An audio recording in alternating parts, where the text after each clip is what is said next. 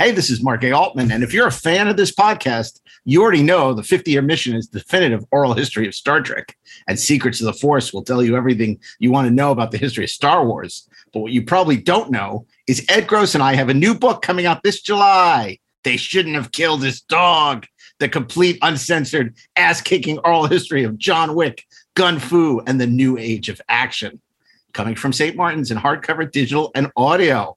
You can order it today.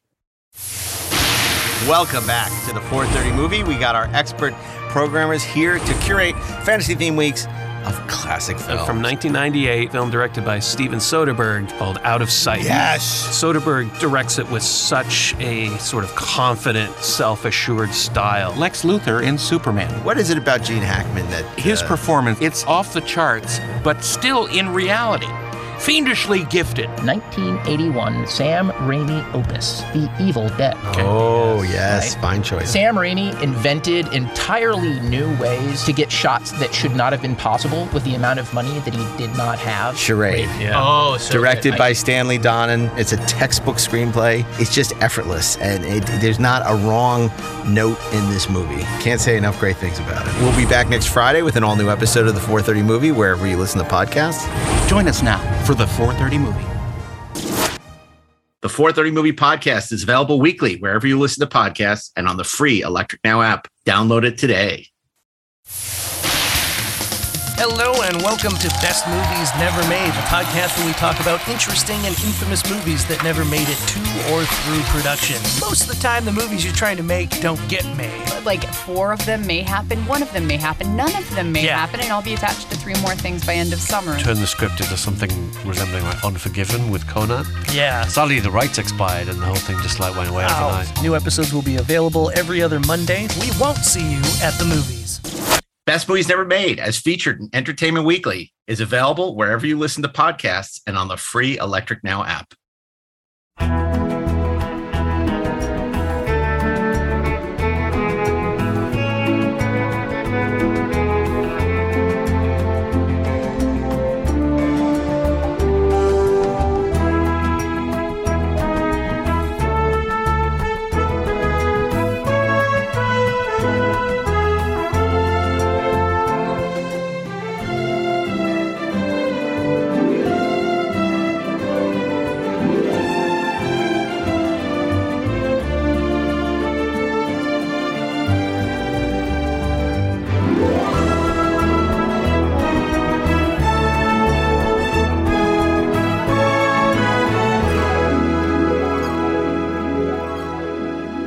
Hey, this is Mark A. Altman. And this is Darren Doctorman, and we are the Inglorious Trexperts. It's Darth Vader, watch out! And he's got a lightsaber. It's Kenner's new Star Wars action figures, each sold separately. I got you now, Ben Kenobi. With R2-D2 and C-3PO. There's even Chewbacca and Han Solo. Someone's coming, Chewie. Who's there? It's Princess Leia and Luke Skywalker. Now I know the Force is with us. Darth Vader, R2-D2, C-3PO, and other Kenner Star Wars action figures, each sold separately. Or are we? Perhaps we are the Inglorious Warspurts today. No, I don't know if that's a word. Like that. Starspurts? No. No. Warspurts? No. Oh. I don't know. I guess we're Trexperts with a portfolio.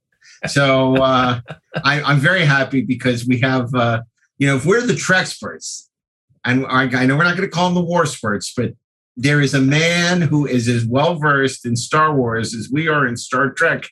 And of course, I'm talking about none other than our good friend, our 430 Movie co-host, the writer of the Clone Wars movie, a writer for Star Wars Rebels, the Clone Wars, as well as Dota, Dragon's Blood, and one of the producers on the new Magic the Gathering coming to Netflix real soon. Of course, I'm talking about none other than Stephen Melching. I was just on my way to Tashi Station to pick up some power converters, and I found myself... And waste time with your friends on this podcast. Yeah, I was beamed up to waste time. Well, today's a seminal day in Star Wars history. It is the 45th anniversary of the release of Star Wars. And for you young people... That's not possible. Who might be confused, I am going to call Star Wars, which you know is Episode 4, New Hope. I'm going to call it Star Wars because that's what we saw in 1977. It was called Star Wars.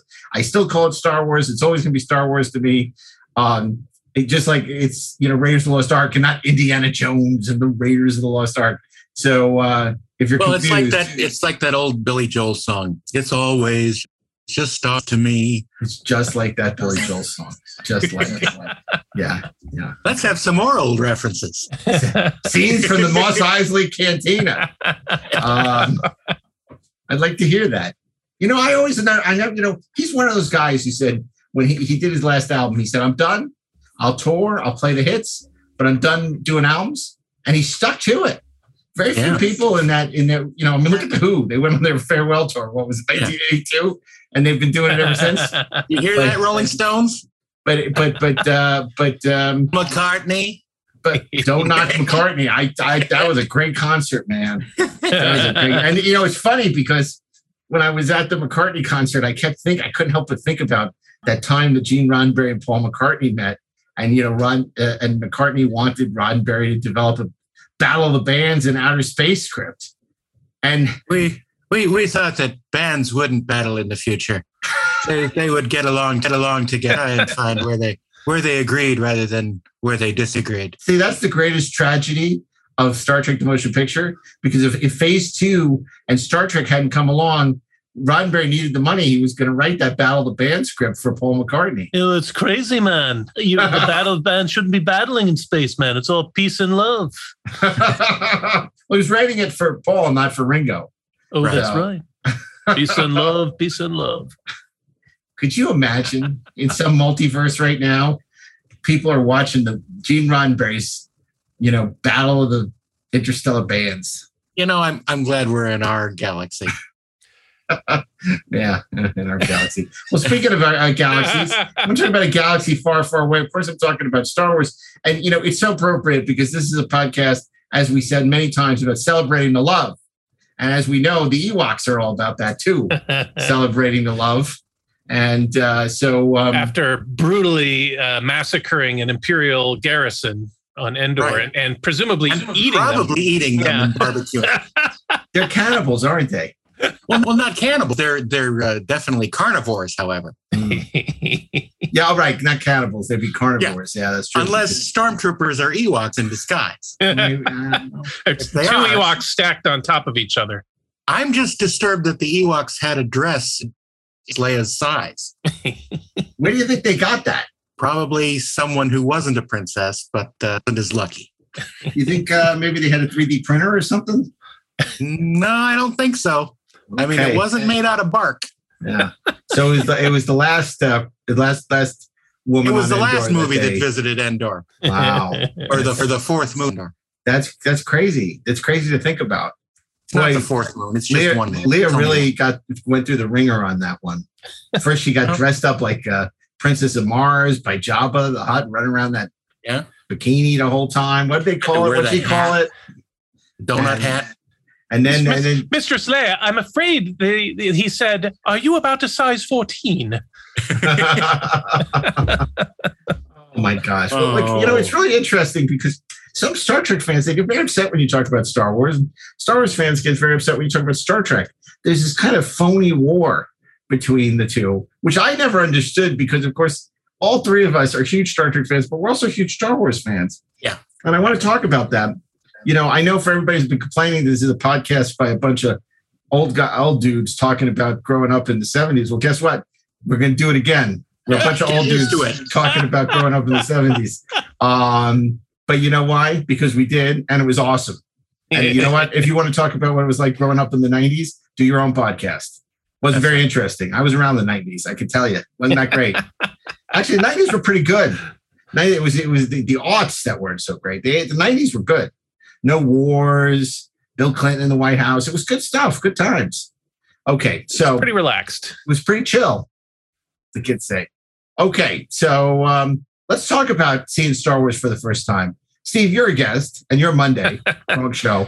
So you go first. That's very dangerous. You go first. So tell us about the experience of first finding out about what this Star Wars thing was, and then encountering it for the first time. Oh, yeah. Well, as a child of the 70s, I grew up watching Star Trek like you guys. I loved watching the animated Star Trek series and the reruns of the original series, as well as Planet of the Apes and, any other horror, Frankenstein, the Universal horror stuff, the Godzilla movies, all that kind of stuff that was on the 4:30 movie or, the Saturday morning movies. And my family was living in Hawaii at the time in 1977. And the first thing I remember ever hearing or seeing about Star Wars was when my parents showed me an article in the newspaper that had that picture of C-3PO and R2-D2 standing on Tatooine. And they said, hey, this new movie's coming out. Do you want to see it? It's called Star Wars. And I was a very discriminating 9-year-old. I'm like, Star Wars sounds a little corny. And those robots, I don't know. That one looks kind of like a garbage can, and it's like obviously a person in a suit in this metal suit. Like, I don't know. I wasn't into it, strangely. And a couple 3 weeks later, the movie opened in one theater in Honolulu. It happened to be a 70 millimeter house, and my parents bundled up me and my sister, and we drove into the city to see it, and encountered the longest line we have ever seen for a movie. It literally went around the corner, and the showtime we went to see was sold out. So we had to get in the line for the next showing that would start like almost 3 hours later, and got our tickets and stood on a hot Honolulu sidewalk for almost 3 hours. And I remember where we were positioned in line, there was a marquee that had several of the lobby cards from Star Wars on display, including one that just seared into my memory, which is that one of the sand troopers riding the dewback, holding the one that wasn't in the movie. Yes, holding that lance-like thing. And I was staring at this thing like, that armor looks so cool, and he's like riding like a dinosaur or something. Like, I don't know. I can't wait to see that scene. And we went and saw the movie, and from that opening fanfare, my jaw just fell open. I'd never seen or heard anything like that. I'd been to the movies before, but never a big 70 millimeter, 6-track, soundtrack happening with this massive wide screen. And then, those two starships flew over camera. It was just absolutely mind-boggling. That's sort of the cliche now, right? Everyone says, first the blockade runner goes by, but then it was incredible because then the Star Destroyer. But when you think about it, what it was like in 1977, talk about spectacle. I mean, that's up there with the chariot race and Ben-Hur or any of these legendary moments in cinema, because it's purely visual. All we hear, you have John Williams' brilliant score, but there's no dialogue. You have the lasers and everything, but it's really about the power of cinema.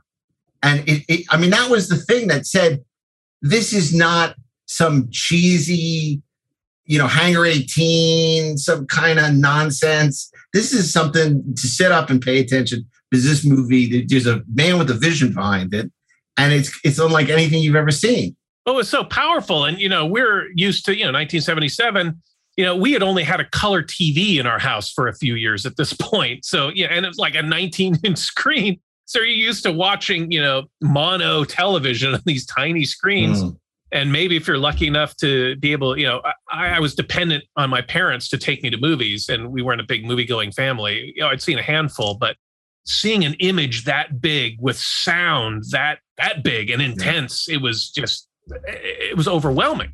Darren, I never thought about this, but is part of the reason that iconic shot so effective for, having grown up on Star Trek, as much as we love those effects, the famous shot we all remember is on the front of making of Star Trek, that great shot of the Enterprise, that low angle shot firing his phasers. But that was a space battle.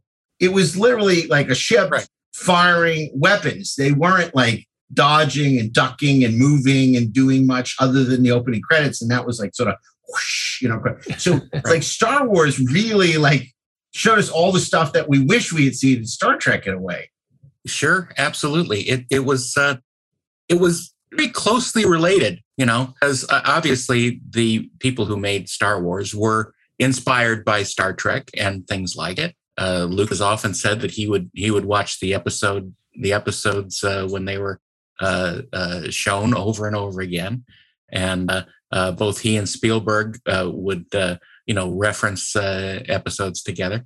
But I think you mentioned something about just visual. I think part of the effectiveness of that first shot is the sound. In addition to the music, certainly the blockade runner passing over us is unbelievable, and it's more complex than any we've ever heard before. And then it's on top of that when the Star Destroyer comes over and keeps going, not as much as later in Spaceballs, but it dwarfs the other ship that we thought was big, and it really sounds. It shakes the whole theater.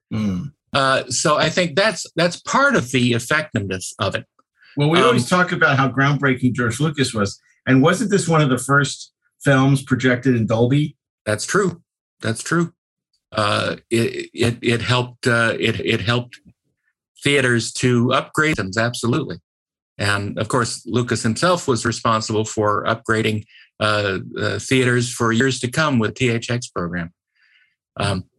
The thing that I reacted to when I heard talk about his first thoughts about it was I felt exactly the same way. My first exposure was the TV commercials, and of course, as a very smart, not yet 10-year-old, 2 more months till I was 10, but it was what? It was. It looked silly. It looked like they had a monkey flying the ship, and I thought, well, I like Planet of the Apes and everything, but I don't really respond to that. But when I saw it, I was completely bowled over, and it was really exciting, and obviously was taken in immediately by it. It's so interesting. There was nothing like it. You said the TV commercials. I don't, sort of some of this is lost to the vagaries of time. I think I remember coming across the novel, because remember, this is time when the novel was released like 6 months ahead of time before the movie came out. I remember coming across in a bookstore and saying, oh my God, this movie looks like really cool, because there was this big image of Darth Vader on the front and he looked like Dr. Doom. And I like the Fantastic Four and Dr. Doom. And so I'm like, I thought it was really cool. So, and another thing to consider about that opening shot is Lucas very cannily told the story visually, in that you have this little tiny blockade runner, and then you have this dagger-like ship. It's very violent and scary looking. You could just instantly tell that this thing is dangerous. Yeah. And let's say something a little bit about the design of the ships themselves. I mean, we just lost today the great Colin Cantwell, who was sort of one of the first people to work on Star Wars. He came up with some of those onyx shapes for the ships, and a lot of the sort of dynamic, easily recognizable ships came from his original models that he built.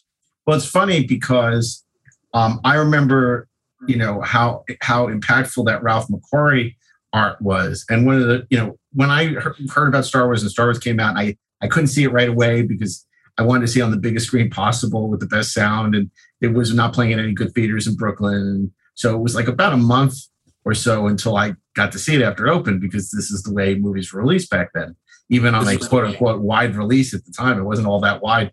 And so I bought that Starlog with Star Wars on the cover because they were trying to capitalize on this huge success. I'm like, oh my God, Star Wars. And I got the issue with the 5 and dime or Woolworth or whatever. And I open up and there's one page on it. And it's those two Ralph McQuarrie images. It's the lightsaber fight. And I think it was like 2 images. And it's like basically says nothing. And it was like, that was the cover story. And I was like, but yet I remember that issue, as I'm sure you do, so well. And then before, many decades before YouTube or anything, you're so desperate to anything to do with Star Wars. So there were all these tie-in cash-in magazines. I bought them all, and there was like a lot of them. They were like one-shots, and they were like issue number 1. There was never a number 2, but they were all like, with all these pictures and behind-the-scenes stuff about Star Wars. And we were voracious in terms of consuming that. Of course, the great rift between Cinefantastique and Lucasfilm happened then as well. Yes, that's true. Because they did a complete issue on Star Wars and used all these photos that they didn't necessarily have the rights to use. And I guess Charlie Lippincott was really pissed off at this. And Lippincott, of course, was the publicist for Lucasfilm. And they were really pissed off at them and pretty much closed off relations with them forever. For a while. They never cooperated again with Cinefantastique. Yeah. And speaking of Cinefantastique, Darren, I didn't realize that you're the guest editor on the first issue of the new Cinefantastique magazine on 2001. So congratulations. Thank you. Thank you very much. It was an honor to help put that together. And I'm very excited for the relaunch of such an iconic magazine. Yeah, I'm really impressed with what Taylor's doing. He's really, bringing it back to what it was in the early days, where obviously he's not beholden to newsstand sales and, really with the classic covers and in-depth deep dives. And it's very exciting. So hats off to him for that. I don't think he'll make much money on it, but for all of us who care about that, it'll be very satisfying and exciting. But so what about you, Mark? Your initial story about watching it.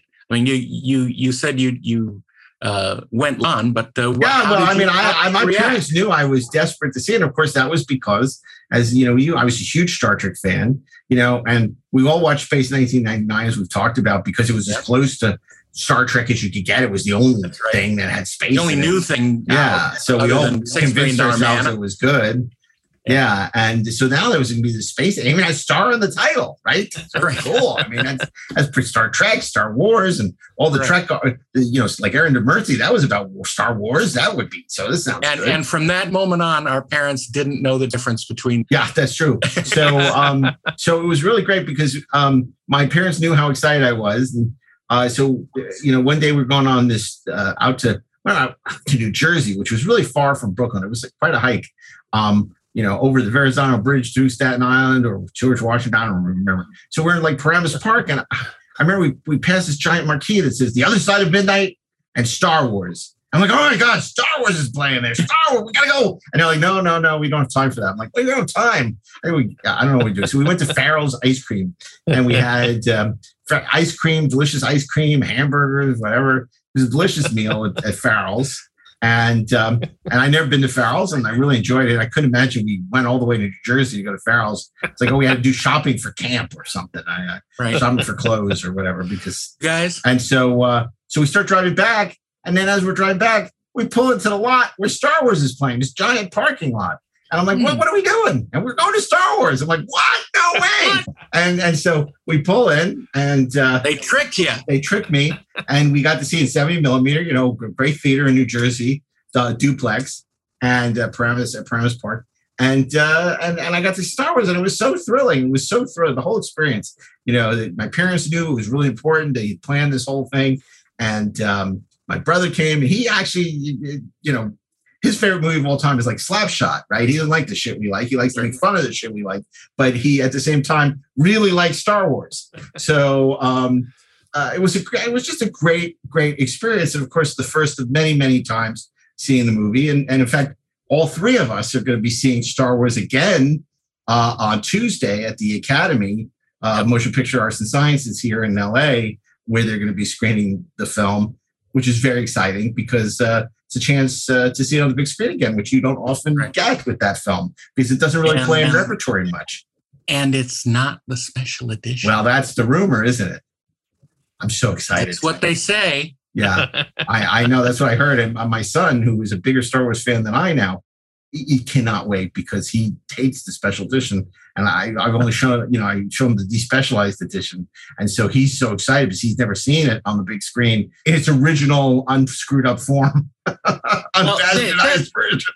That's an interesting thing because I don't know about you two, because you two sounds like you saw it in reasonably good theaters the first time.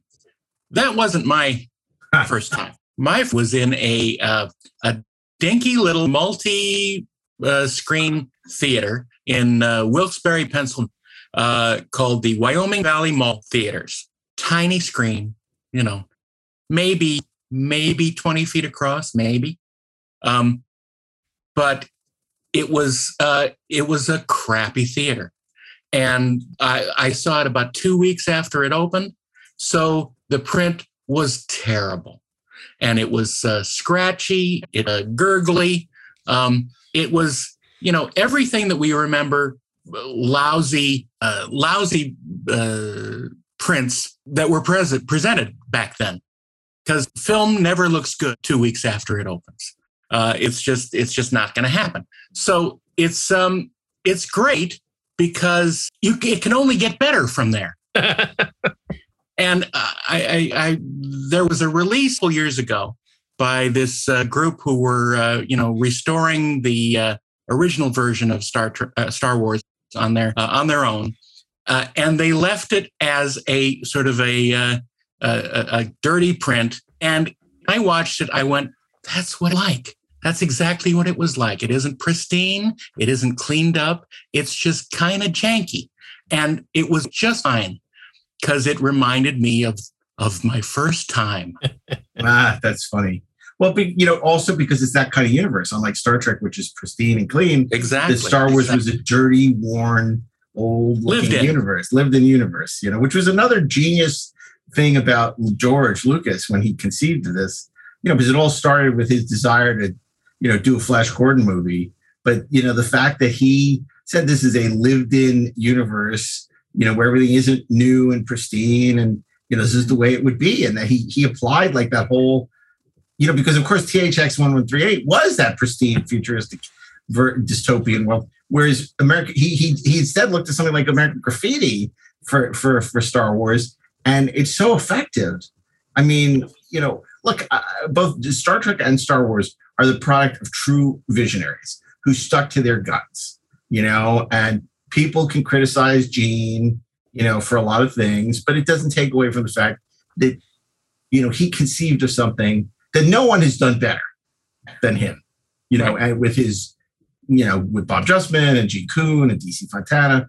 And, with Lucas, it's kind of similar, Absolutely. You have George, and no one's done it better than sort of him and Gary Kurtz and that original team of people, and Marshall Lucas and Paul Hirsch. And so, and nobody really wanted to make that movie to begin with, Right. He was lucky to get it made at Fox, and I don't know if many people really believed in that project. And George famously, he likes to say making that first movie almost killed him. It was so difficult trying to marshal all those forces, and you can only imagine what he was going through in the desert in Tunisia. And all the robots are breaking down, and the weather is screwing things up. And he must have felt like the whole world was crashing down around him, and this whole thing was going to be a disaster.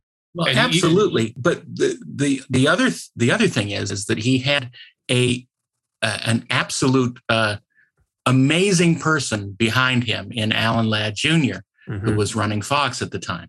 Alan Ladd Jr., known as Laddie to everybody, really trusted Lucas's ability, and he later said that he didn't really under script at all. He didn't really see the movie was going to be made, but he trusted Lucas's abilities and intuition and taste, and he let him do it. He fought hard battles with the Fox board to let this thing happen after everyone thought it was not going well. But here's the crazy thing. A lot of people, I'm sure we've all done mentorships where we taught, passed down what we learned. They all think, if I only have one big success, I've written my meal ticket in this business. Now, look at George Lucas. He makes American Graffiti, one of the most successful movies of all time. Huge, right? Yeah. Universal won't bankroll his next movie. Yeah. Fox barely does this movie. And remember, he was doing it for next to nothing. He's doing a huge sci-fi movie for, I think he was trying to convince him he could do it for $9, right? Or whatever, and it was like, and at every step of the way, they're fighting him. This is a guy who has had a huge hit. It's not even like some guy trying to make their first movie. It's a person trying to make their first movie. So it's a miracle. And Ladd had his back, but Ladd answered to the board. And it's funny for anybody who's watching that awful but wonderful offer. You see the same thing with The Godfather. Coppola, who wins an Oscar for Patton. He's riding high, top of the world. Screenplay, yeah. What'd I say? I said for Patton, for the screenplay. Yeah, for the screenplay. Right. So, looking to fire him, looking to get rid of him every step of the way. And our good friend Nick Meyer, even. He does a terrific movie at Time of Time, not a huge hit, but even there, they're making Star Trek for next to no money. He almost gets fired, because, there are people who have it out for him too. And it's just like, there's no, suddenly, things don't change. Yeah. Can you imagine sitting in a studio theater watching an assembly cut of Star Wars, or, a rough cut of Star Wars with, World War II dogfight footage cut in, and David Prowse speaking Darth Vader's dialogue through that mask and his horrible accent, and barely being able to understand temp score. No Ben Burt sound effects. It must have looked like it was going to be an absolute fiasco. Well, and then you have your friends who you supposedly are there, you think you're going to support you, and they're all telling you, Brian De Palma telling it's terrible. Just, basically saying it's unreleasable. What the rumor goes that it was or the story goes, I shouldn't say, Spielberg and Jay Cox were the only one who could see through the temp score and the temporary effects and how much work needed to be done, could see that there was something special here. Everyone else is like, Scorsese is like, this is terrible. Well, that's one of the reasons why Luca worked with Spielberg later, is because Spielberg said, this is going to be huge. Right. And they famously traded points on their movie because everyone thought Close Encounters was going to be the huge hit that year. Right. I know, that's such a great story that when they were in Hawaii, they traded points, and he gave him the points on Star Wars, and he gave him up the points in Close Encounters. Lucas made a fair amount on Close Encounters because that was a huge success, but nothing like Star Wars. And of course, on one of their famous Hawaii vacations, Spielberg said, I really want to direct a James Bond movie, but they won't let an American do a James Bond movie. He says, I got something better than James Bond. And he pulls out his Phil Kaufman's Raiders of the Lost Ark story. Indiana Smith. That's right. Smith. So, so Star Wars debuts in 1977. The lines are out of the book. There's such a hunger. And if you look at the way that Charlie Lippincott and Craig Miller promoted Star Wars, that owes such a debt to Star Trek. The way that the fan conventions and that, especially in the 70s, all these fanzines and products that were just being created by the fans out of their passion, out of their love, and all these conventions that were happening. And there was an audience. It was these sort of kind of smart, well-educated, creative people who love sci-fi, who would be an audience for that. For, a year and a half, 2 years, they went around with virtually nothing to show, with a little chutzpah, some artwork and buttons and stuff, later on some costumes, and convinced people that they should see this movie. And remember, the novelization came out, what was it, months before the movie? 6 months. 6 months? Yeah. 6 months. And the whole thing was there in print, and no one knew. No one understood. No one. It snuck in there. It snuck into bookstores, and maybe, a couple people picked it up and said, oh, soon to be, I guess. Okay, good luck. Right. But it's astonishing. See, mine is not that first edition. Yeah, mine it's not says the first edition. now a spectacular science fantasy adventure from 20th Century Fox. Oh, you're right, Darren. Science fantasy adventure. That's right. Science fantasy, not science fiction. Oh, look at Steve. Steve got the pristine edition. I found this in a used bookstore in Colorado Springs for like found it at $1. Yeah, but this got stills from the movie. You know? Yeah. The greatest SF movie this ever. One doesn't. That's right.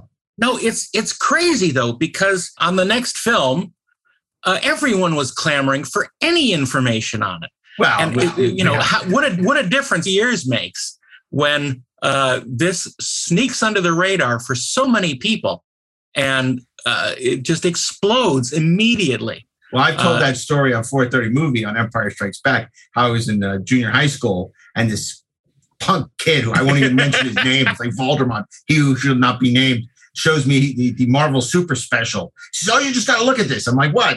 Because you just read this one thing. And he says, I am your father. And I'm like, it was a week before the movie opens. And I'm like, I want to kill him. I want to kill him. I still want to kill him. It's 40 years later. I still want to kill Lance. Son of a bitch. Ruin the greatest twist since Rosebud. Jerk. I got to calm down. No, but you were saying this movie kind of came out of nowhere for most people. Yes, like you were saying, there were people that were in the know, the convention goers, the people who went to the convention. They knew that this was coming, and some of them were excited about it, and they certainly drove business the first few days. But it caught on very quickly, and this was in the days when a hit movie would stay in theaters for months and months. Yeah. And I remember it migrated from that one theater in Honolulu to smaller theaters around the island. So I was able to see it several more times that year. I mean, it played for a full year. Oh, yeah. How many times did you go back? And it was funny because, we were doing our documentary on 1982, and one of the top movies of 1982 was Star Wars because, every couple of years it would get re-released, right? So It was re-released. In fact, that was the year it came out on home video.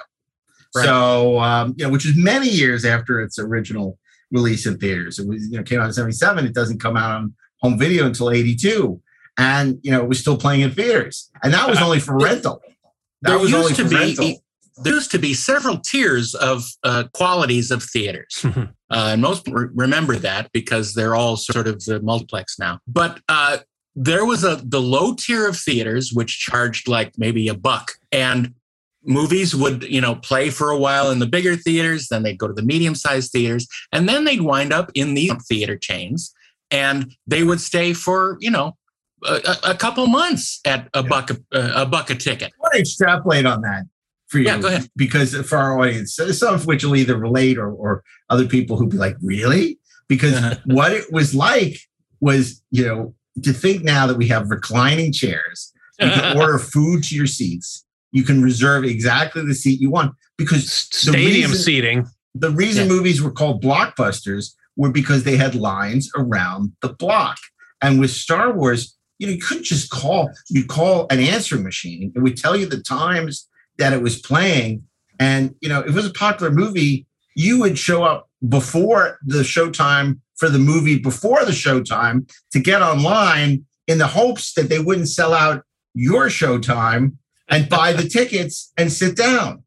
Point of order, Mr. Altman. I don't think that's why they called them blockbusters. They called them blockbusters because the blocks of booking that the studios would give to theaters were broken when they wanted to keep the popular movies running through. So they would break those schedules up, and they would move them to other sections. Well, you're going to have to take that up with Scott Mantz because Scott Mantz was the one who said they were called blockbusters. You know what? I always heard Mark's definition also, but Darren, I've never heard this, but Darren's makes more sense. Yeah, I agree. I tend to believe that's Darren. How I learned it. That's how I learned it. So I think the more complicated business reason makes more sense than the blockbuster was. But anyway. But these like these second run houses would play, Darren says it'd be $1, which in context was probably about a third of the price of a first run movie. Yes. You might pay $3 when it comes out, but 6 months later you can see it for $1. Yeah, and they were all duplexes or singleplexes. There were no six. I mean, there were, but there weren't many. Very rare. Very because rare. Remember, the older theaters were only big enough for one screen. Yeah, and sometimes I remember, walking on my way to school in second and third grade, passing by the Mora Theater in Elizabeth, New Jersey. It would have all these last run movie titles, and I remember when Star Wars showed up, I went, "Oh my goodness!" To watch these and maybe be able to get $1 from the folks and go see it. Maybe. Well, the worst thing that happened was when they started carving up these 2plexes and making them 6plexes and 4plexes, and they would just like drop like a curtain, drop or a wall in between the two, and then you would hear the movie in the theater next to us. Yeah. Because movies really, theaters had to get to a really bad place before they were reinvented. Because really, in the last 10, 15 years, movie theaters have gotten really good. That's why I don't mind paying the ridiculous prices, because I feel like when I can sit on a chair that pivots and does things and, order food to my seat, or at least just even be able to pick my own seat and not have to wait for hours to get the good seat and wait online. The ability to pick your own seat has been the best thing and maybe also the worst thing. Because the act of waiting in line with other people and getting really excited to see this movie and sharing that excitement with everybody in line was really an experience that is gone. And you met like-minded individuals before podcasts. That's how you would meet your tribe. Absolutely. You would be online with people who back were also in my day, podcasts were lines. No, but just imagine sitting in your favorite theater today, and if it's a stadium seating, flatten it out. So you've got a very gradual rake to the seating. So if somebody tall sits in front of you, you're screwed. You're kind of looking around. And then imagine my problem. That they put a wall down the middle of it. So suddenly you're in these long, narrow theaters with these little screens at the far end. That's what it was like. Well, nothing was worse than like the Beverly Center, where they literally had columns in the theater, right, like you couldn't see around, blocking the screen. Yeah. It's like, what the hell? Whose idea was this? Because that was another theater that they just divided up into, multiple theaters. It was ridiculous. Okay, but here's what I want to ask Steve about, because this is exciting. Look, Darren and I have been very excited. We've got to touch the creator. Darren got to work with Robert Wise and bring the Star Trek the Motion Picture Director's Edition screen, which is for a diehard Star Trek fan, amazing. I got to work with Bill Shatner on my first movie. Amazing, to have that opportunity, and I, to this day, I consider him a friend. But Steve, as a diehard Star Wars fan, you have had your name on a Star Wars one sheet, the Clone Wars movie. You have worked on canon, Star Wars canon. You've worked with some legendary figures in the Star Wars universe. What has that been like for you as a fan, turned professional, turned, to be, plumbing the fields of that universe? Plowing, I mean, obviously it was a dream come true. As as a kid growing up, I was a Star Trek fan, but a much bigger Star Wars fan, and I had all the posters on my wall and all the action figures and everything. And I still do. I still have action figures here in my office. But I remember when the Genndy Tartakovsky Clone Wars cartoon came out, the micro series around the time of Revenge of the Sith was coming out, feeling really disappointed that I didn't get to work on that show, because I was at a certain point in my career in animation that I felt like maybe I was at a high enough level to be a part of something like that.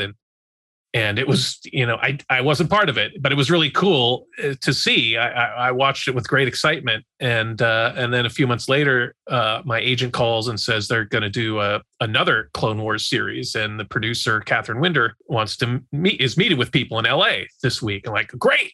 So I went and had coffee with Catherine, and we talked for a couple hours, and I didn't get the job. And I was super disappointed. And, but I wrote to Catherine and thanked her for meeting with me, and said I was very much, looking forward to watching the show. I'd love to work on the show as a freelance writer, if there's an opportunity. But otherwise, I'll be tuning in, and good luck. And thankfully, that was a wise approach because I think they realized that I was someone that they liked and trusted. And I got contacted by Henry Gilroy, who was the head writer that they did hire for the show, and he asked for some writing samples, and he liked what he read, and I got hired to write a freelance script, and met with Henry and with Dave Filoni, who was the supervising director and kind of one of the other main guiding forces of that show, and got along with Dave really well, and did a good job on my first script, and they just kept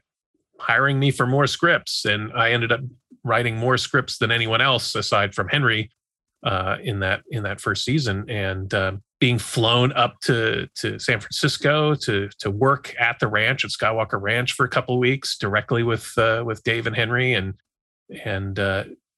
in proximity to George Lucas, the maker. I saw him a couple of times, but I have never to this day actually met George.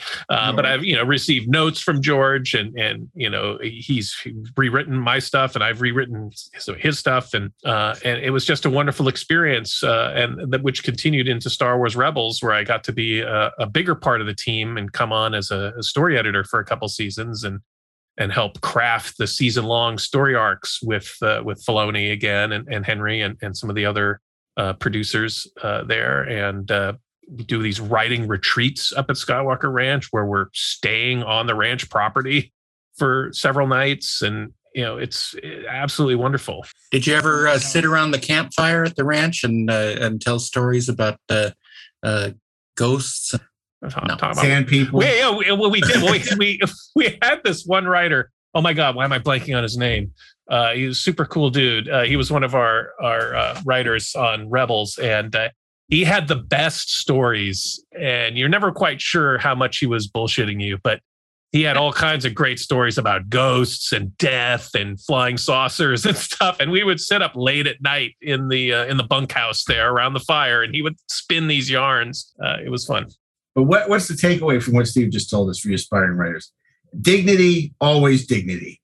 Because Steve didn't go like, oh, fuck them. They didn't hire me. There's a bunch of jerks. The hell with them. They don't know anything about Star Wars. They should have hired me. I'm going to go in and fix it because George screwed it up with the prequels. I know how to put it right. So what did Steve do? He was a class act, and it led to a lot of work. You know what? He embraced what he loved. He celebrated the love. He didn't bash on what he didn't like. Accentuate the positive. Accentuate the positive. So good for him, and had a very happy ending. And and that's why he's going to be show running the Better Call Saul about Saw Gerrera series from Disney. No, oh my God, no, he's not. But he could. If there was something, he could. I'm ready for that. I'm ready for Better Call Saul. But Steve's done such wonderful work on the show. Why do you feel? I mean, these shows are so different. I mean, obviously Lucas has talked about Star Wars, the influence of Joseph Campbell. Star Trek doesn't tap into mythology. If anything, Star Trek is very contemporary. And when I say contemporary, contemporaneous with the times that it's made, tapping into the politics and sociology of the time that the shows are being created. So they have so little in common, other than the fact they both are in space, and that no ship that small has a cloaking device. But what is it that we constantly find this yin yang, black and white? Let that be your last battlefield. Star Wars is black on one side, Star Trek is white on the other. I mean, what the hell? Well, I'll speak more from the Star Wars side in that I always felt Star Wars always seems more from the emotional side of things, more the visceral side of things. And where you should not. For my ally is the Force, and a powerful ally it is. Life creates it, makes it grow. Its energy surrounds us and binds us. Luminous beings are we, not this crude matter. You must feel the Force around you. Here, between you, me, the tree, The rock. Everywhere. Yes. Even between the land and the ship. Where Star Trek always felt more, and I'm talking about classic Star Trek, that certainly changed, I think, as a result of the influence of Star Wars. But Star Trek has always struck me as a more of an intellectual, it certainly had passion to it, but it was more thought-provoking and more intellectual, whereas Star Wars is about a visceral experience, emotional experience. But that said, Star Trek's better, right? I love them both. No, I'm kidding. I think they're both related in that they are sort of modern retelling of myth. In that Star Trek is, it's sort of like the Odyssey. They are going to these strange places and these strange occurrences, and you have a definitive hero in the show. And Star Wars is retelling mythology, but it's going a roundabout way because it's retelling Westerns and war movies, or in turn retelling mythology. So it's sort of a couple steps away from directly telling the myth stories. So, but in both cases, it's sort of encasing these tales in carbonite, in carbonite, in a brand new shell, or sometimes a lived-in shell that makes it more appealing to kids who didn't know the difference. Yeah.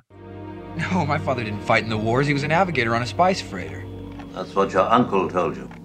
He didn't hold with your father's ideals, thought he should have stayed here and not gotten involved. You fought in the Clone Wars? Yes. I was once a Jedi Knight, the same as your father. And what's so interesting is we used to say, well, Star Wars was a Star Trek was a TV franchise, Star Wars was a movie franchise, right? So they were very different. But now that seems to have changed in the sense that Star Wars has really embraced television in a big way, obviously, with a lot of the new shows. And Star Trek's done some movies too.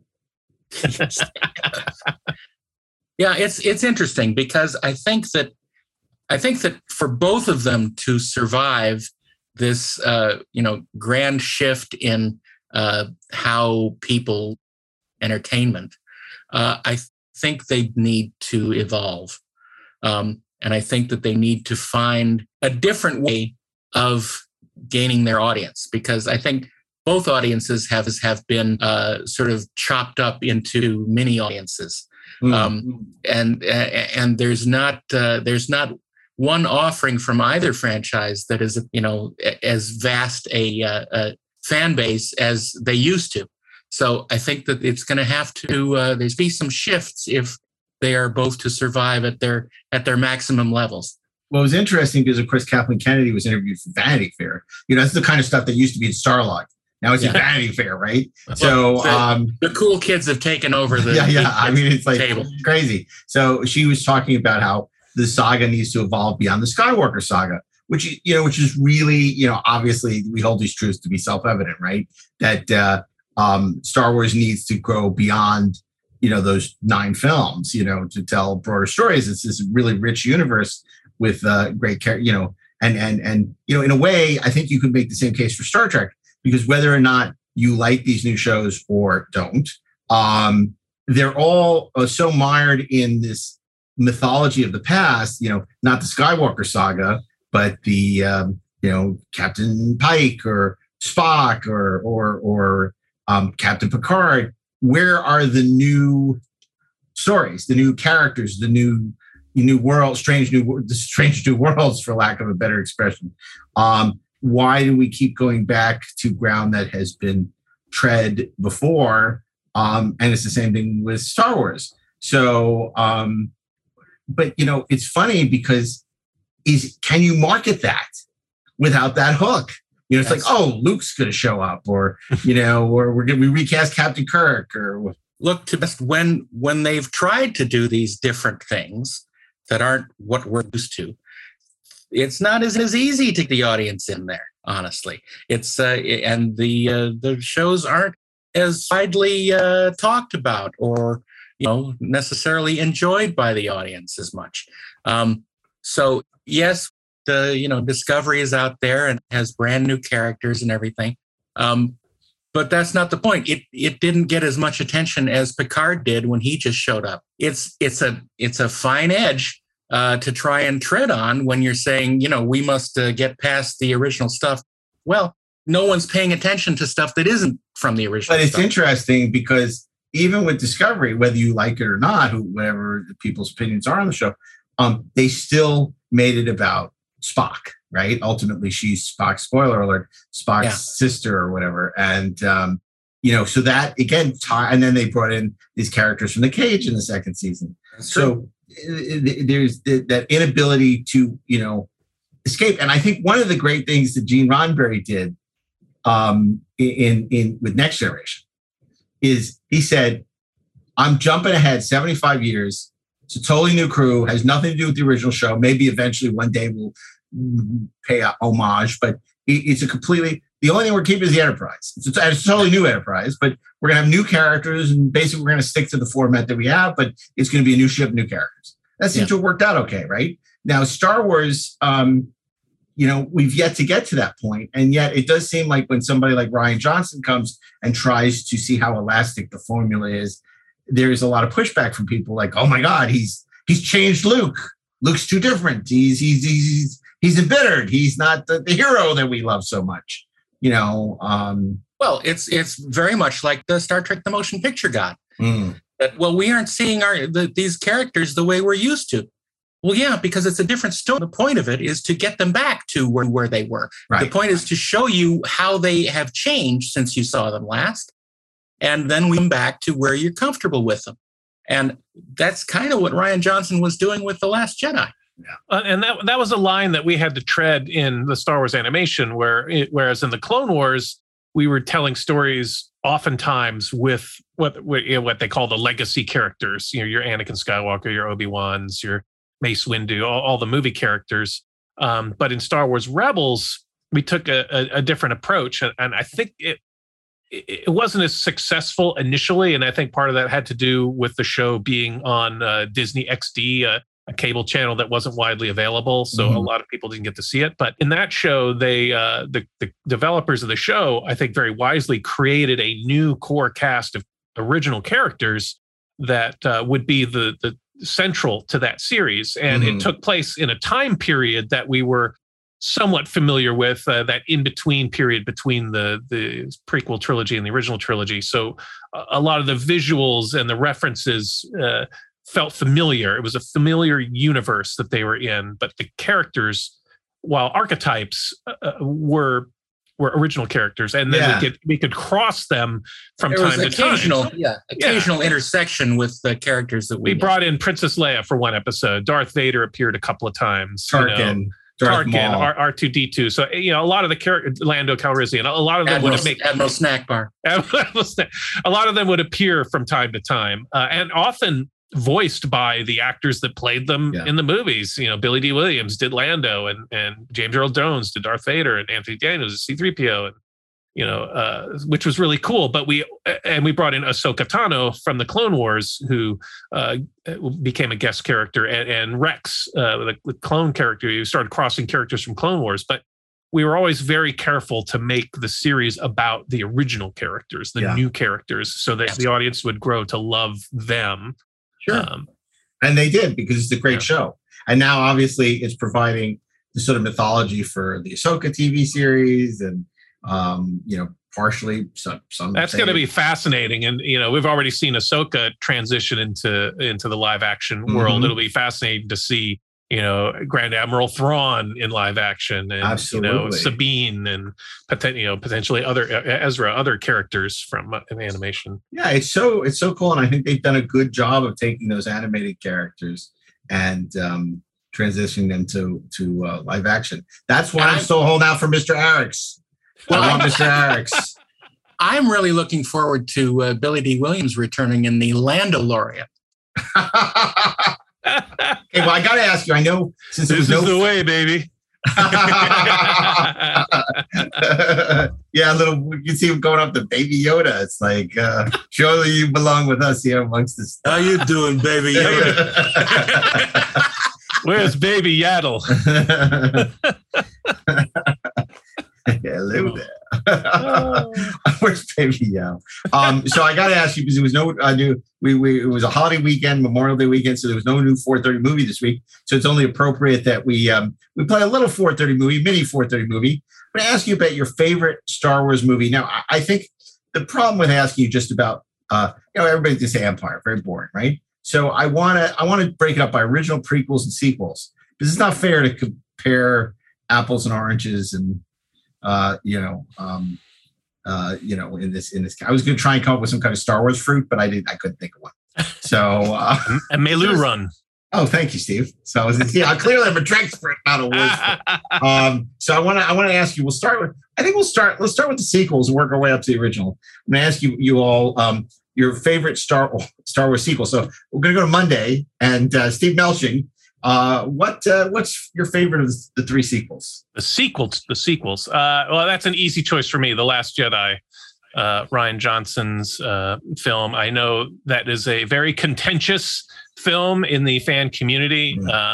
I remember I was not particularly impressed with The Force Awakens, so I went into Last Jedi kind of skeptical, and I thought it looked amazing. And it surprised me in good ways, in ways that I didn't think a Star Wars movie could surprise me anymore. So I really like The Last Jedi.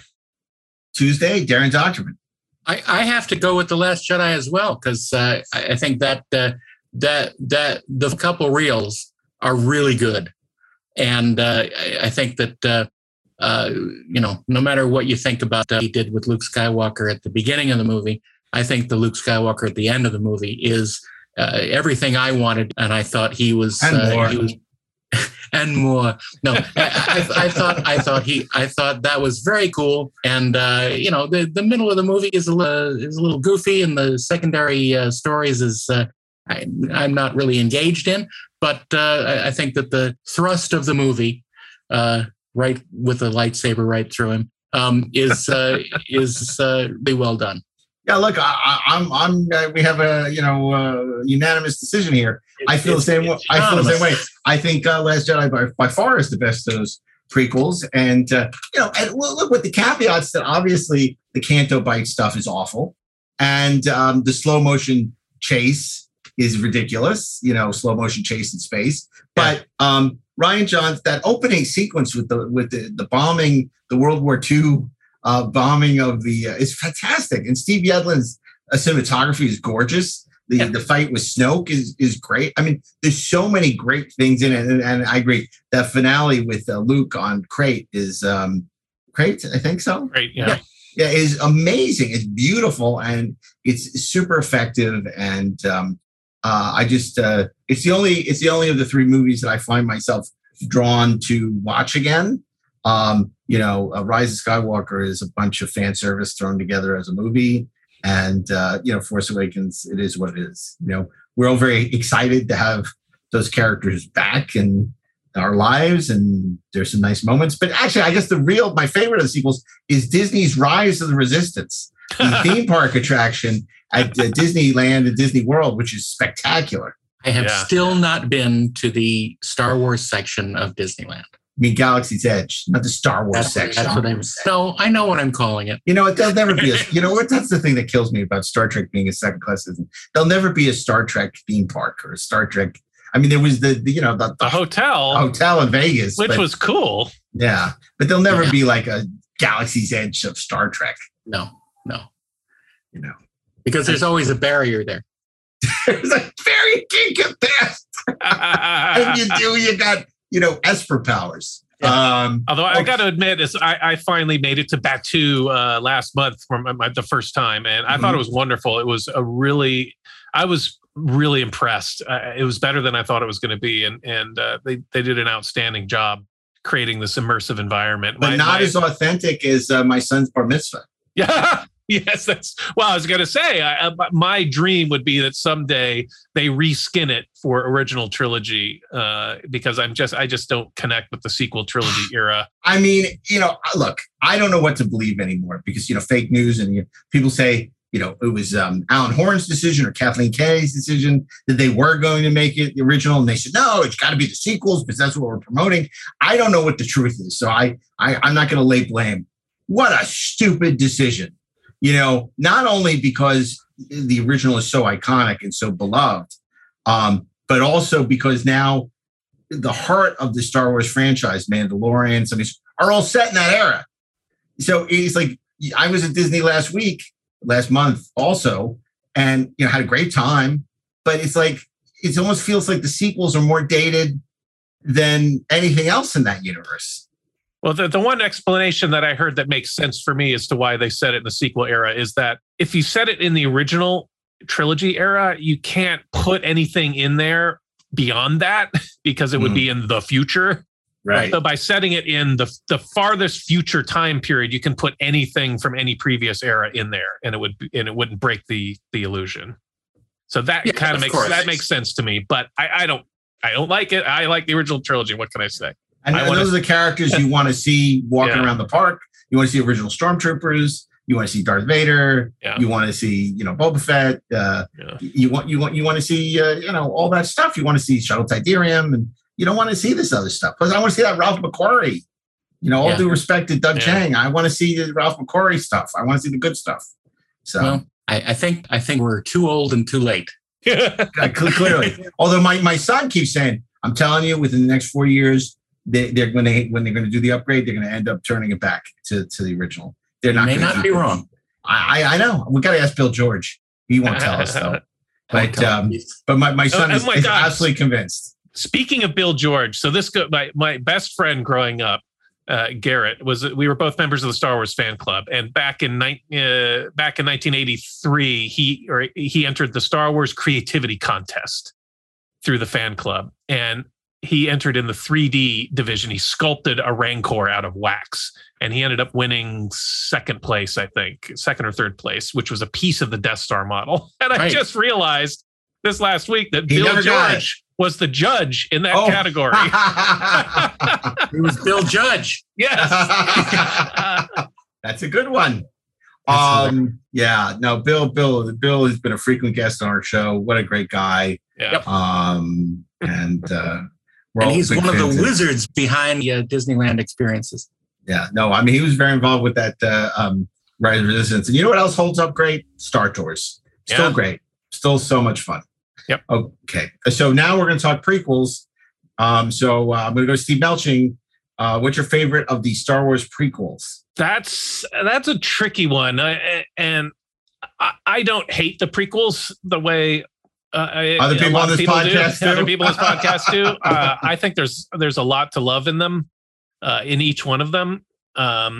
The easy answer would be Revenge of the Sith, and I do really like Revenge of the Sith, but I'm gonna say Attack of the Clones, which is often regarded as one of the least liked of the Star Wars movies. But I'm picking that one because, much like The Last Jedi, it surprised me. I was not totally enamored of The Phantom Menace when it came out. I remember, I think, Darren, did you see it with us in Westwood? Were you part of that crowd, or did you see? Yeah, yep. I know Mark saw it at a different theater. I saw it at the National 4 hours before I left for Cannes to debut Free Enterprise. Right. So I literally went to a screening, and then I was on a plane a couple hours later. Couldn't talk about it. Very frustrating. Very frustrating. And we saw it at the midnight. I think Darren and I and a group of about 15 or 20 other people saw it in Westwood.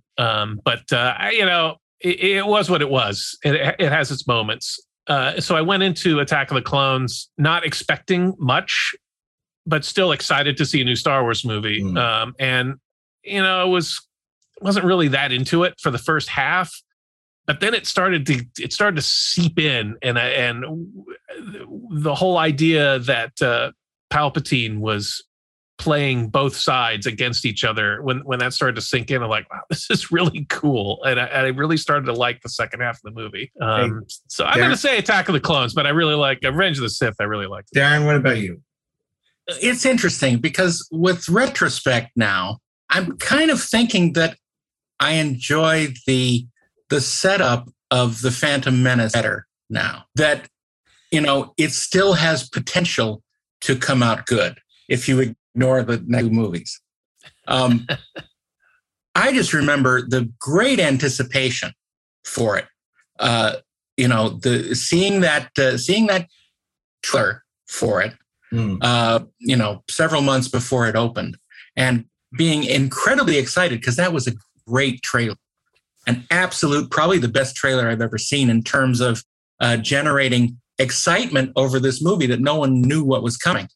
But the first shot of the riders coming out of the fog was amazing. We're saying, holy cow, we're going to see something completely different in a Star Wars movie.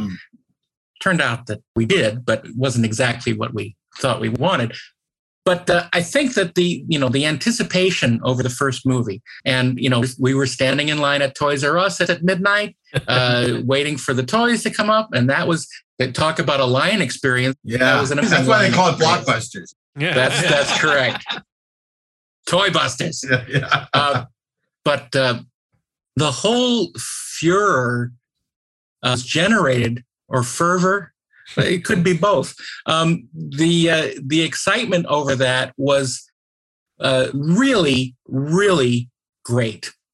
And of course, anything you see after that much buildup is a little bit of a letdown. So I think that in retrospect now, many years later, I think that I like the setup better than the resolution next to. So Phantom Menace for me. That's funny because, I agree. That trailer was so evocative, and I remember spending hours downloading it on the slow internet dial-up speeds back then, and dissecting each shot and wondering, like, what the heck is that thing, or what are we in for? Yeah.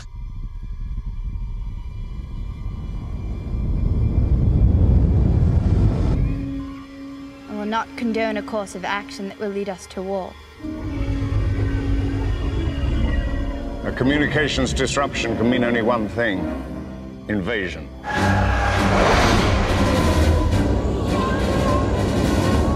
At last we will reveal ourselves to the Jedi. At last we will have revenge. Begin landing your troops.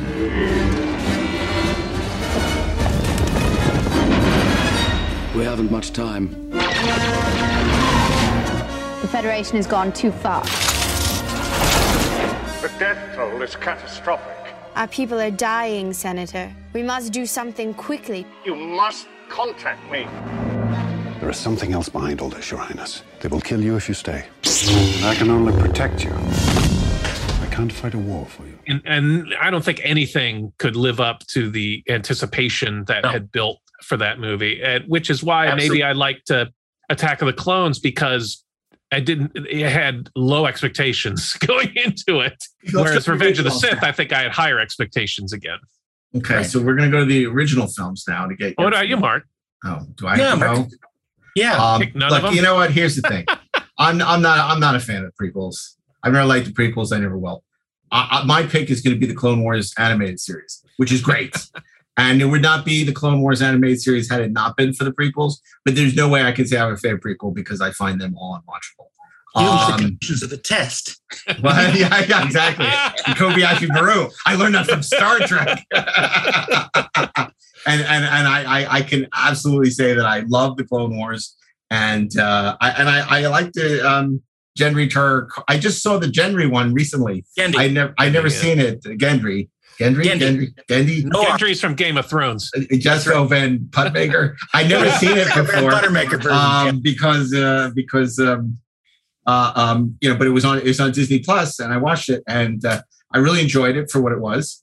And I thought the Grievous was the best thing that ever had been done with Grievous.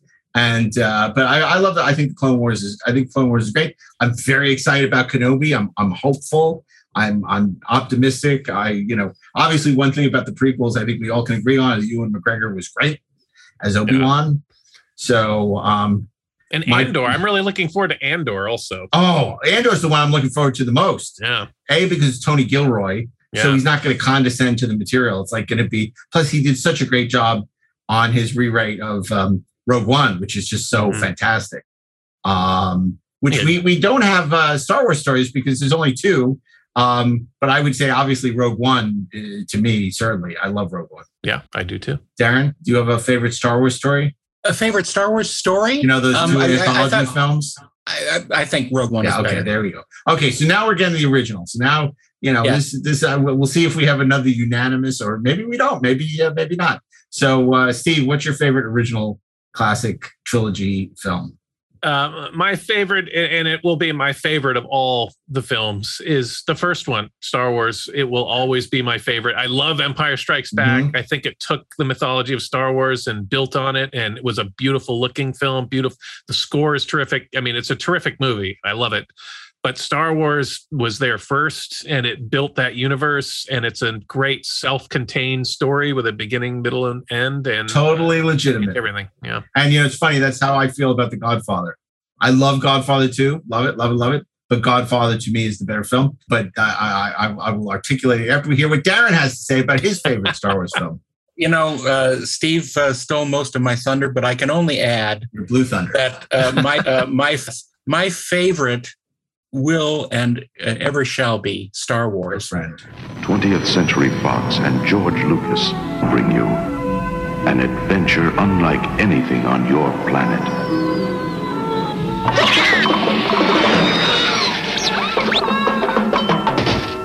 Star Wars. Stop that ship! Blast up!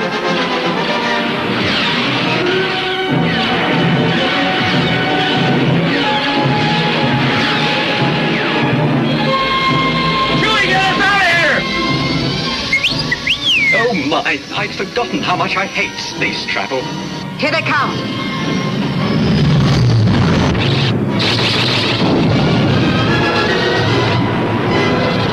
You're coming in too fast! The story of a boy, a girl, and a universe. Help me, Obi-Wan Kenobi. You're my only hope.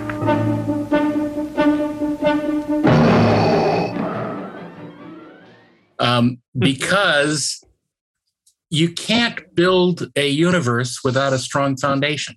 And the first movie is the strongest foundation you can possibly have. It has a amazing world building, wonderful, iconic characters, a clear attitude and tone. It is joyous. It is scary. It is action-packed. It is fun. It is amazing how many juggling balls that Lucas keeps up in the air all at once. Yeah. And it rewrote the rule book on how to make movies in Hollywood. And it's truly miraculous that it ever got finished and that it was ever made at all. Yeah. Look, I agree with everything you guys have said, 100%. Star Wars, no bloody A, B, C, or D is phenomenal. Let's face it. But my favorite is The Empire Strikes Back. I'm going to ignore all the things you just said and just say pound for pound. I just think it's so hard to do a sequel, and particularly to a movie as good as Star Wars, and then to make a movie that is as good, if not better, than Star Wars was an amazing achievement. And to bring all these additional layers to it and these new characters that are so wonderful. There was only one layer in it. Yeah. And, and the one thing we haven't talked about is what do these franchises have in common? These magnificent scores. We have John Williams, who has not written a bad score for a Star Wars movie ever. Even the worst of the Star Wars movies are elevated by his brilliant music. And I certainly listen to the prequel scores a lot more than I watch the movies. And then Star Trek has had the good fortune to be associated with Jerry Goldsmith for many years, which also elevated both the good movies like Star Trek: The Motion Picture, as well as the bad movies like Nemesis.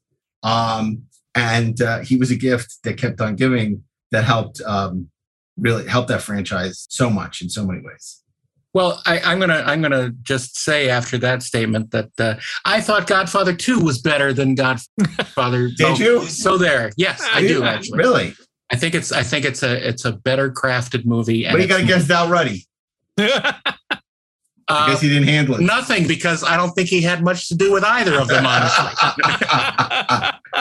Oh my god. Okay, Where's Ruddy? Where's Ruddy? Where's Ruddy? We need Where's Ruddy. Ruddy? Bring It's the me first Ruddy. day of production. I'm about to roll camera. I gotta have Val ready. Where is he? Where's he dealing hiding? with the unions. What Never. nonsense. Come on, man. You got to make the movie, man.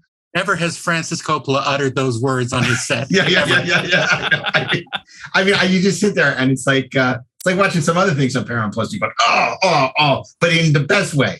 Way. Did you catch George Lucas's cameo in the first episode? Oh God, yes. I'm wondering if he's going to come back because he was very involved in the editing of Godfather. It's not fair to say watching The Offer is hate watching because it's not hate. It's not hate. It's like more like incredulity. I mean, it's like, is this a completely different universe I'm watching? Yeah.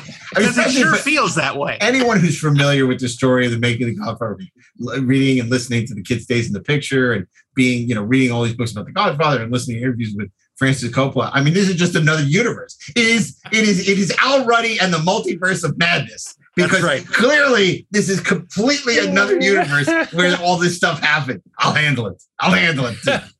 Fred Roos didn't exist. Yeah, exactly.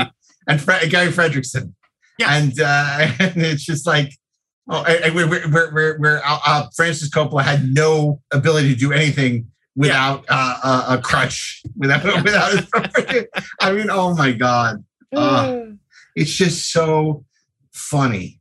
I mean, but I do want to see Matthew Good in a Bob Evans miniseries. Oh my God, we got to see Kid Stays in the Picture. They got to make Kid Stays in the Picture with Matthew Good. They got to. It'd be so great. And we're going to do a future episode of Trexperts where we cast the docudrama about the making of a motion picture. Absolutely. I've been thinking about that a lot. So we got to find the right guest for that. We should get a casting director on that. We should try to get Rod Roddenberry. Oh, yeah. But then I think we should do The Cage. I don't think we should do that motion picture. Motion picture isn't sexy. It should start with the beginning with Star Trek. I mean, Star Trek motion picture is the better story.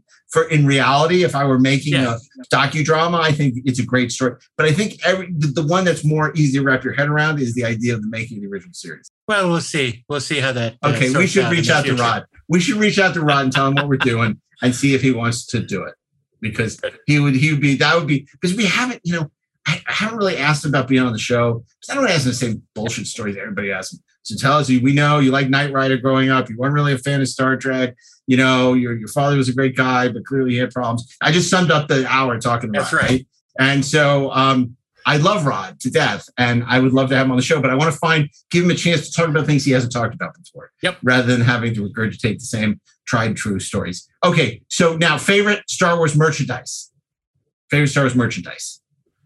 Oh gosh, I'm gonna say the double LP album from the original movie. That was one of the first things I got. I bought it with my allowance money, and I just listened to that damn thing nonstop and stared at the booklet at those little photographs in there, and I just love that score and at the time, the pre-streaming, pre-home video era, that was the only way to sort of re-experience these movies at home, put on the music and look at pictures.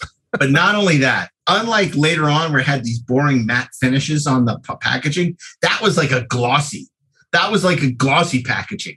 It felt like really classy, right? Yeah. It was like sexy because it was all glossy and black with that amazing font, that Star Wars font. Right next to Night Fever on the show. Oh, it was so great. And then you had I found out what the Dianaga was because I hadn't gotten the Topps trading cards yet. So I was like, oh, that's what that monster is in the trash compactor. It's a Dianaga. Oh, that's so cool. So, I mean, I learned that from the soundtrack album. Yeah. I love that album so much. Although I think I probably played Empire Strikes Back even more. But but the Star Wars album was just, it was spectacular. It may be the first soundtrack I ever bought because even though I had stolen like Goldfinger and Thunderball and From Russia with Love from my parents, I think it was the first one I ever actually bought. Nice. Yep, for sure. That allowance well spent. I still have it. Okay, so what about you, Darren? What's your favorite Star Wars merchandise? My favorite Star Wars merchandise is also vinyl, and it is the story Star Wars. Oh, yes. A long time ago, in a galaxy far, far away, a great adventure took place.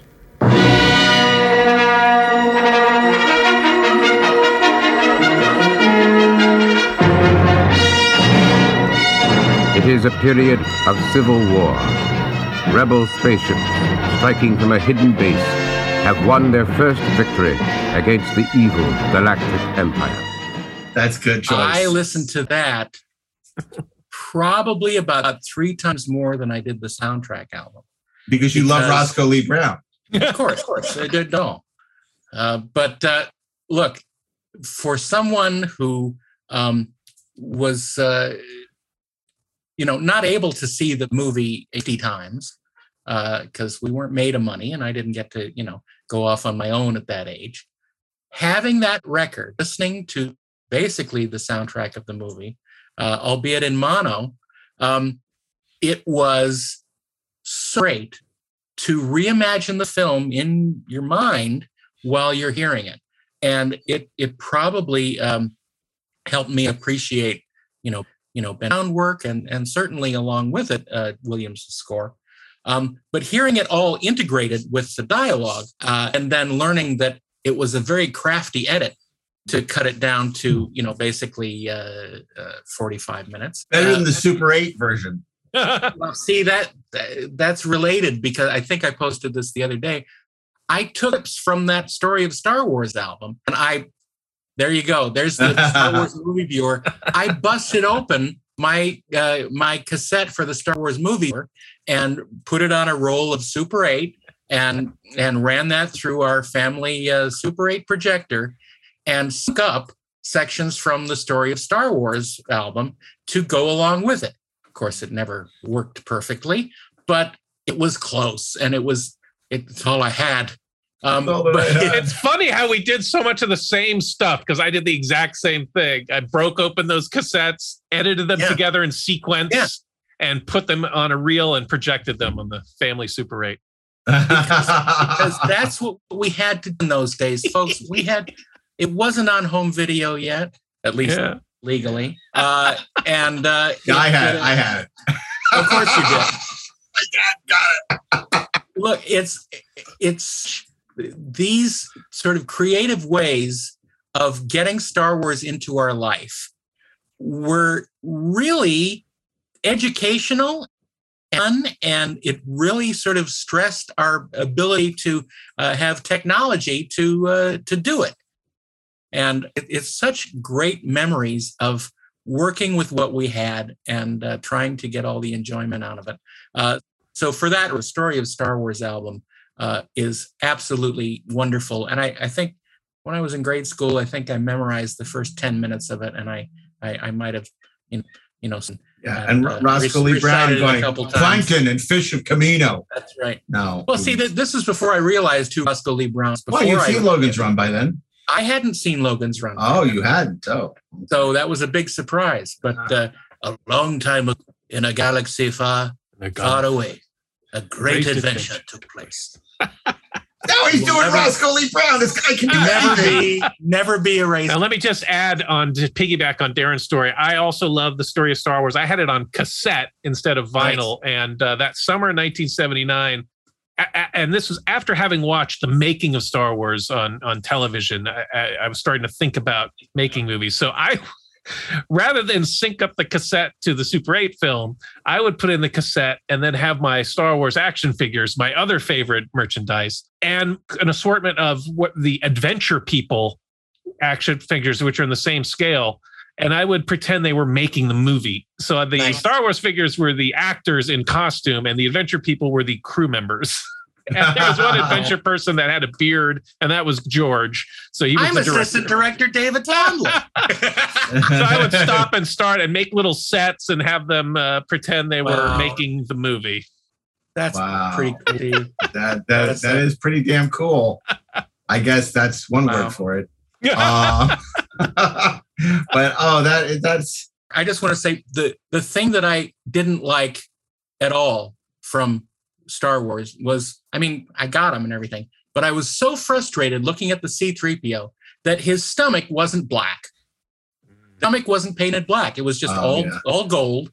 And I thought, well, why don't they just make him look like they he does in the movie. And so, of course, I had to get my, bottle-ish black mat and paint it myself. So and then get the red and yellow and blue and paint in the wires to make my C-3PO correct. And it was really frustrating. I ruined it because I the playability of something from Star Wars. So there. I took a Death Squad Commander action figure, painted the helmet white, and made him a Rebel Fleet Trooper. That's exciting. Well, there you go. Yeah, we've been doing a lot of that. I've been doing a lot of that with my son lately, where we take like some of the old 10-inch Hasbro Star Wars figures, and we've been, we did a Cad Bane. We made a Cad Bane, and we made a Boba Fett from the TV series, because I can only buy him so many sideshows. I did, $260, $300 a pop. It's like I can only buy him so many. It's like, it's getting ridiculous. It's like, and they keep putting these things out. It's like, okay, I'll get you Ahsoka and a couple of these other, but I can't buy everything. And now I know he's such a big Godfather fan. I'm sure he's bugging you for an Al Ruddy action figure. No, but we did get the Don Corleone. We got it from Sideshow. We got the Don Corleone, and then he made me get from from Hong Kong or something. We got Al Pacino. We got a Michael Corleone. He's like, I remember after we got Vito, he says, Dad, can we get Michael Corleone? I said, oh, they don't make it. I'm like, thank God. And he's like, no, I found one. It's a bootleg. It's like, but the bootlegs are. Yeah, so we ended up getting a Michael Corleone. So he has this nice little section where he has Vito in the chair, and behind him is Michael. And he says, "You think they make a Jimmy Kahn?" I'm like, "I sure hope not." It's like we'll get the rollerball action figure and turn it into Sonny. It's like enough with these things. It's like I wish you weren't so into The Godfather. It's costing me a fortune. Where can you find a Bonacera to do the opening? Bonacera. What did I ever do to make you treat me so disrespectfully? It's too bad Ernest Borgnine. You mean now ready? What? Too bad Ernest Borgnine is in The Godfathers. You can get an Ernest Borgnine action figure. I know he wants a Clemenza. He's like, you think they make a Clemenza? I'm like, no, they don't make a Clemenza. The problem with the Clemenza action figure is that he wants to do his own dialogue. I want a Fredo. But it was Fredo with action chair. It's like enough with the sideshows. Well, what about my bar mitzvah money? That's for college. It's like, stop. I already got you. With tackle box. Yeah, Fredo. Yeah, exactly. Yeah, exactly. With Hail Mary action. Oh my God! Yeah, right. You got to get an Al Neri. Oh my God! What are we talking? We're talking about Star Wars, not The Godfather. Come on. We're talking about our fandom, and it reaches far and wide. How exciting is it that we're going to see Star Wars on the big screen at the Academy? I wonder who's going to be there, because everyone's going to be there. Everybody's going to be there. I know. I keep seeing on Facebook all these people that we know who are all going to be there. How can you miss it? You can't. Get there early. Easy if you didn't get your tickets in time. It's sold out, right? Sold out. Of course, it has to be. I mean, I can't imagine it wouldn't. But, especially given the rumors. Absolutely. The last time they did this, that as well, but that was during the weekend that they were celebrating ILM, and Marcia Lucas was there. Yeah. And it was truly an incredible time. Well, they usually have people introduce these. I'm really curious who's going to introduce the film. Obviously, it's not going to be George, but who? It might be. This is a version of the movie that I don't really support. So I hope you like it. I really don't like it anymore, but have fun. Yeah. I don't even remember making this picture. Trying to say a lot of strange words really fast. You can type this shit, but you can't say it. But, it's interesting because, Star Wars came at a point where there wasn't a lot of sci-fi. And obviously, we've talked in other episodes about it. Spawned all this sci-fi. And yet, here it is 45 years later. It's still as vital in the culture, in the zeitgeist as ever. Yeah. With these shows on Disney Plus and everything. In fact, I was at my chiropractor the other day, and he says to me, he says, "Oh, I really like that Bobby Foot show." I'm like, "What?" Bobby Foot on Disney. He's like this guy, and I'm like, Boba Fett. Oh, Bobby Foot. It's like, yeah, that Bobby Foot. It was like, what is he talking? But it's like it's so mainstream that Bobby it was Foot like is a better show, even though they didn't get the license. I prefer it when he teams up with Gary Stellari. That's the Hong Kong knockoff action figure. Authentic bounty hunter, Bobby Foot. Bobby Foot. Wow. That's hilarious. It was like, there you go. Yeah. So anyway, I'm really, obviously by the time people hear this, they probably will see Kenobi. You know, we'll hope for the best. You know, a lot of expectation, a lot of big Star Wars shows coming our way in the, you know, Amethyst, Ahsoka. Well, I hope the Kenobi show works because, as you know, they don't believe it's a good idea to recast main characters.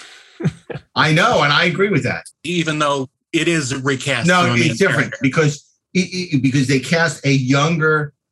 It's casting a young actor to play an old actor. So, you know, what do you think happened in Solo? Okay, but what I'm saying is, I don't believe in recasting, but I think it's different if, like, you're playing old Obi-Wan Kenobi, young Obi-Wan Kenobi. You know, then you cast you. Too. You know, I think which that's is why fine. that statement was ludicrous. Yeah. But I don't think, you know, like you can't take an iconic character and cast them with some other actor and expect them to live up to that performance. Agreed. And they haven't done that yet.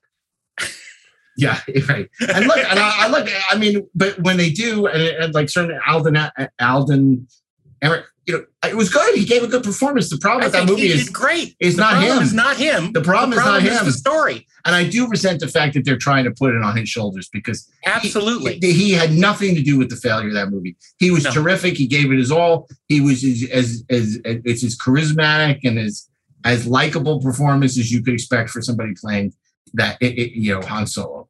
Agreed. But that's not the problem with that movie. I'm not a Solo hater. Maybe they could have opened up the cinematography a few f-stops so you could see what was going on screen. But well, then you would absolutely notice that it wasn't. But anyway, okay. Well, you know, look, there you go. This is about celebrating the love, and so we're going to celebrate some love here. And you know, obviously, a lot of love for Star Wars, a lot of love for Star Trek. Two great franchises that taste great together. You got your Star Wars and my Star Trek. Yeah, but you know, I know people like, why do you cover Star Wars on a Star Trek podcast? You know why? Because we love it. You know, it's the 45th anniversary, and you know, our Star Wars fandom, I think it burns as brightly as our Star Trek fandom. It was as important to us growing up as certainly as our love of Star Trek was. Interrelated. They are very much interrelated.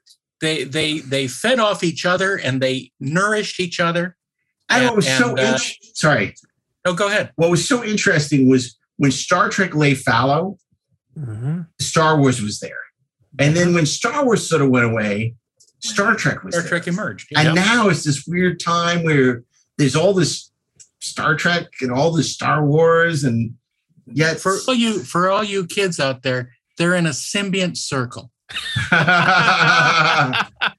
Yeah. So anyway, it's always great to find an excuse to have Steve Melching on the show, isn't it? Absolutely. I'm always delighted to come on the Trexperts. We're delighted to have you, and we're really excited about being back at Comic-Con in a couple of months. You know, and we're going to be making some announcements. I think we're doing another big show this summer, which we haven't been able to announce because they haven't announced this yet. But when they do, we'll make that announcement. You can probably guess, but we're not going to announce it until they officially announce us. That's right. Because I don't go anywhere I'm not invited. For obvious reasons. Just like a vampire. Just like a vampire. Exactly. And by the way, before we finish, just because this is a show about celebrating the love, how great was Better Call Saul this week? Oh my God. Oh my. It zigged when I thought it was going to zag. I thought Howard. Well, I don't know. Are we talking about spoilers? I won't spoil it. Let's not give any spoilers. Yeah. Okay, let's not give spoilers. But you know, because who knows? Maybe somebody is not even familiar with the show. But this is what's great about this. This show is a prequel and a sequel. Yeah. To and it does it so effortlessly. It's so perfectly. Amazing. A lot of people could learn from Vince Gilligan, who's also one of the nicest people on the planet Earth and a huge, huge Star Trek fan to boot. Yep. Huge. Yep. Have we? As is Peter Gould. Has Saul basically caught up to to Breaking Bad at this point? It's very close. Very close. Well, there was that graffiti. I think it's It's within a month. Yeah. It's definitely. I mean, definitely he is teaching, and then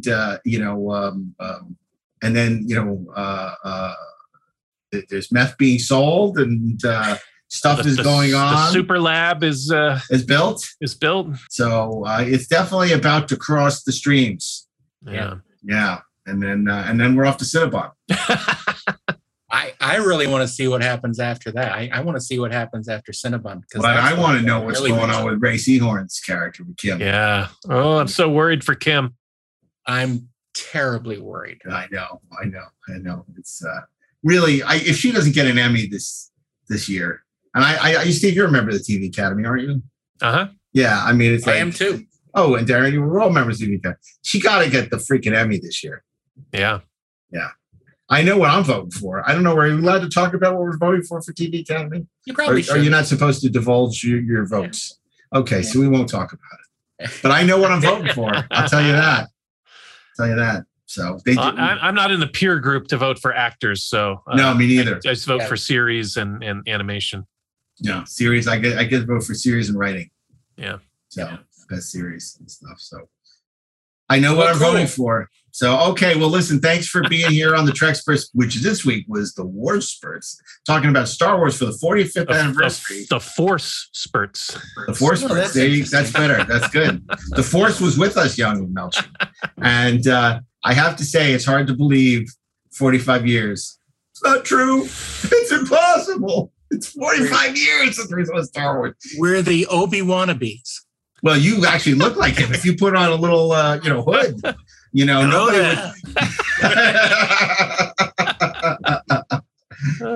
I look like Jabba, but you look like Obi-Wan.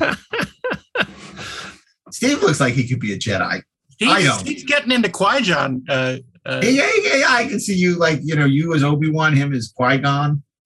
Yeah. It'd be what a wonderful San Diego that'll be when we're all dressed up. Yeah. I'm I could be Jedi Moshe Berkowitz. Nice. So, oi, I could be in the Spaceballs version. So, but yeah, I'm so excited about Comic-Con. Yeah. And it's funny here, I talked about this a couple of weeks ago. We're doing this silly little show in the midst of all this horror in Ukraine. And of course, we're recording this and having a lot of fun. But, this terrible tragedy that happened in Texas. And I don't want to talk about the politics of it, just the immense loss and the horror of what happened, and these poor parents and siblings and families that have suffered this unimaginable loss. It's just awful. And, by recording, something that gave us joy as children, we don't in any way want to diminish this. I know a lot of people, the canceling premieres, I think the Orville premiere was today, and they canceled the press line and stuff. I don't know if that quite, it's like, but I think it's just, we just got to acknowledge it, because it's just such a horrendous thing that happened again and happens again and keeps happening. And, wiser people than us will hopefully figure out what to do about this, because it just can't keep happening. I mean, the Onion had the best take on it. Of all the things, of all the deep thinkers, the Onion basically ran the same headline with different pictures of every time this has happened in the last 5 years, and it's happened, way too many times. So anyway, we have to acknowledge, I'm sure, these poor kids and their families. It's awful. So on that note, I want to thank everyone for joining us here at the Trek Spurts. I hope if you're fans of the podcast, you'll rate us 5 stars on whatever platform you listen to. I think you can do it on Apple. I see on Spotify also you can rate us. You can follow us on social media at Inglorious Trek or Inglorious Trek Spurts at Instagram. We want to thank the wonderful Mark Rivera, who we sprung this on at the last second. Yeah, we're going to do Star Wars for the 45th anniversary, the day before the show's supposed to air. Good luck. Can you mix it? So we're really sorry. It was supposed to be a Harold Livingston tribute, but we're like, Darren says, hey, how about doing, a little Star Wars tribute to the anniversary? It's the week. 45 isn't going to come again. And I'm like, you think you could get Steve Melching? I know him. Fortunately, Steve was able to do it. I know people. Because, Steve's a little busy. Steve's a big producer on a big TV show coming out and doesn't have a lot of time on his hands, but he made time for us. He made time. If he had the time. So we're very lucky for that. And thank you, Steve. And we hope you'll join us again next week and every Friday for another episode of Inglorious Trexperts. And until then, on behalf of Steve, Darren, and myself, Mark A. Altman, keep on trekking ingloriously, of course. And may the force with you. Always.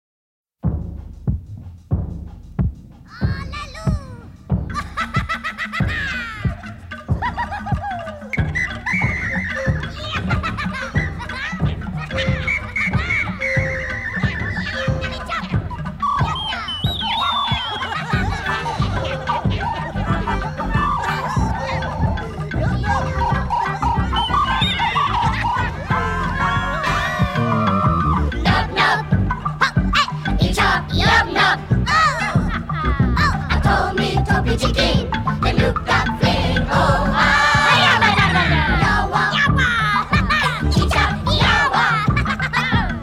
I told me to be chicken, the look that thing, oh,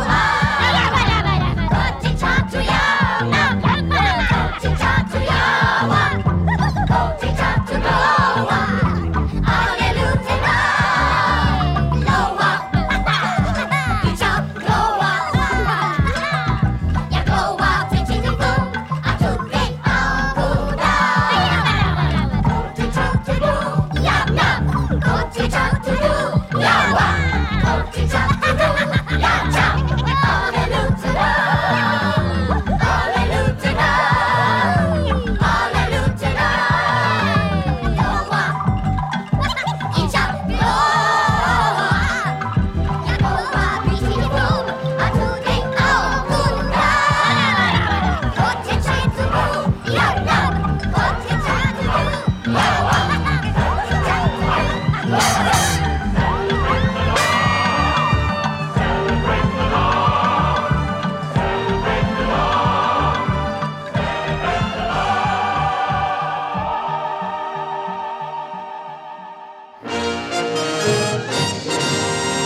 This show is produced by Dean Devlin and Mark A. Altman and is an Electric Surge Network production.